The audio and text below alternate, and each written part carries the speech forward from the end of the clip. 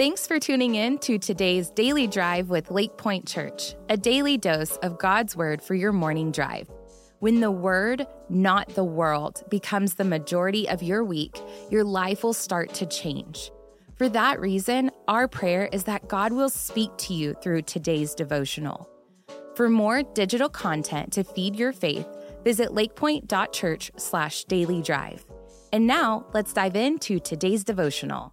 Hey, welcome to the Daily Drive podcast. Hope your new year is off to a great start and that you've already lost 30 pounds, you've read 100 books, you've organized your garage and ran a marathon already. We all have goals that we like to achieve in 2024. But for a few minutes each weekday, we're just going to try to get after the most important one, getting to know God. We're walking through the fourth book of the New Testament section of the Bible called the Gospel of John. Again, gospel means good news, and John writes this good news about Jesus coming to earth. There are four different Gospels, Matthew, Mark, Luke, and John, all written with a different perspective, different details through a different lens, with different audiences in mind. Like Matthew is primarily writing to a Jewish audience, showing how Jesus came through the family tree of Abraham, to whom God promised long ago to bring the Messiah to earth through his family. Mark focuses in on Jesus coming from the humble beginnings in Nazareth and living his life as a humble servant. Luke is more detailed, more chronological, and he's writing to a broader audience, showing how he goes all the way back to Adam instead of Abraham for the lineage of Jesus. And John shows how this incredible man that he had the privilege of hanging out with for 3 years, this man that loved and taught and touched and included and embraced and healed and delivered and died and rose from the dead, how he is the eternal God. We talked about that yesterday. If you missed it, you can go back and check it out. Matthew and Luke include a narrative about the birth of Jesus. That's where all the angels, shepherds, stars, mangers, wise men, etc. come from during our celebration of Christmas. But John really doesn't include a birth narrative other than this brilliant, and it gives me goosebumps every time I read it, this brilliant verse in verse 14. And the Word became flesh and made his dwelling among us. And we have seen his glory, the glory of the one and only Son who came from the Father, full of grace and truth. John simply writes, the eternal Word, the one who is the beginning, the one who flung the stars into space, he moved into our neighborhood. He wrapped himself in our flesh, proclaiming that God can be known. He is a down-to-earth kind of God. I love that phrase. I circled it in my Bible. He made his dwelling among us. Because that's always been God's desire, to be with us. And that's what he wants for you and me. That's all he's ever wanted. When he looks at you, he sees his child created in his image and radically loved. He sees someone he's always just wanted to do life with.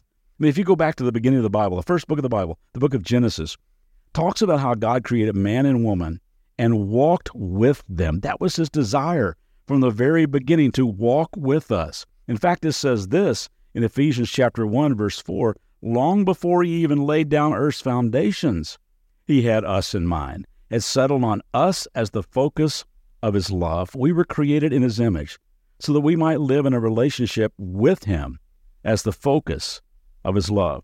There's a time in the Old Testament of the Bible where God asked his people to build him a tent, a tabernacle, and to pitch that tent not only outskirts of their camp, but right in the middle, so that they would know that he was right there with them.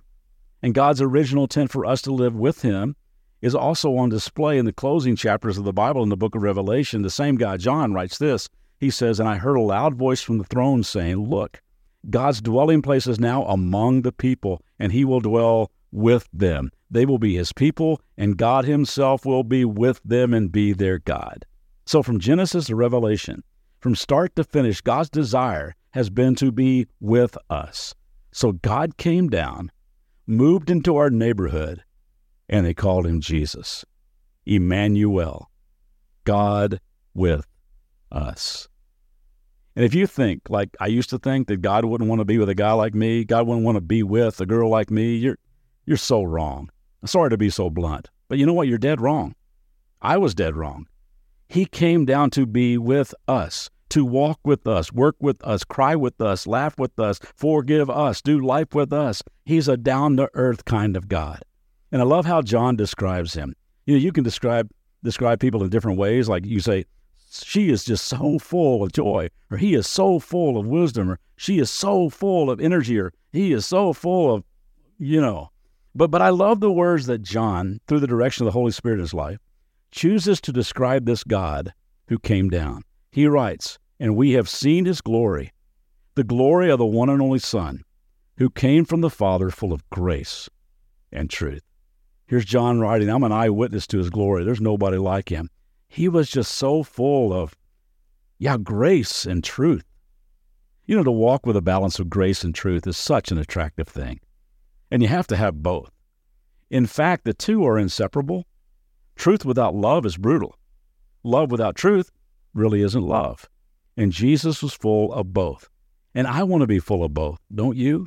To know the truth of who God is and who I am in his eyes, and to see the world through the grace-healed eyes, loving people the way Jesus did, I want that to be true of me. So maybe we can all start this day with a prayer like this. Jesus, thank you for moving into our world, into my world. I want to do life with you today. Keep me aware of your presence today. Help me move among people with grace and truth. Grace and truth. Grace and truth as we do this day together. I'm praying for you today. See you back tomorrow. Have a great day. Thanks for tuning in today. For more biblical teaching and worship, join us for our Church Online live weekend services on Saturdays at 6 p.m. and Sundays at 9:30 and 11 a.m. Central Standard Time.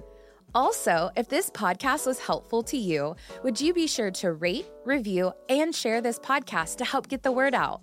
For more information about all digital ministries of LakePointe, visit lakepointe.church/dailydrive.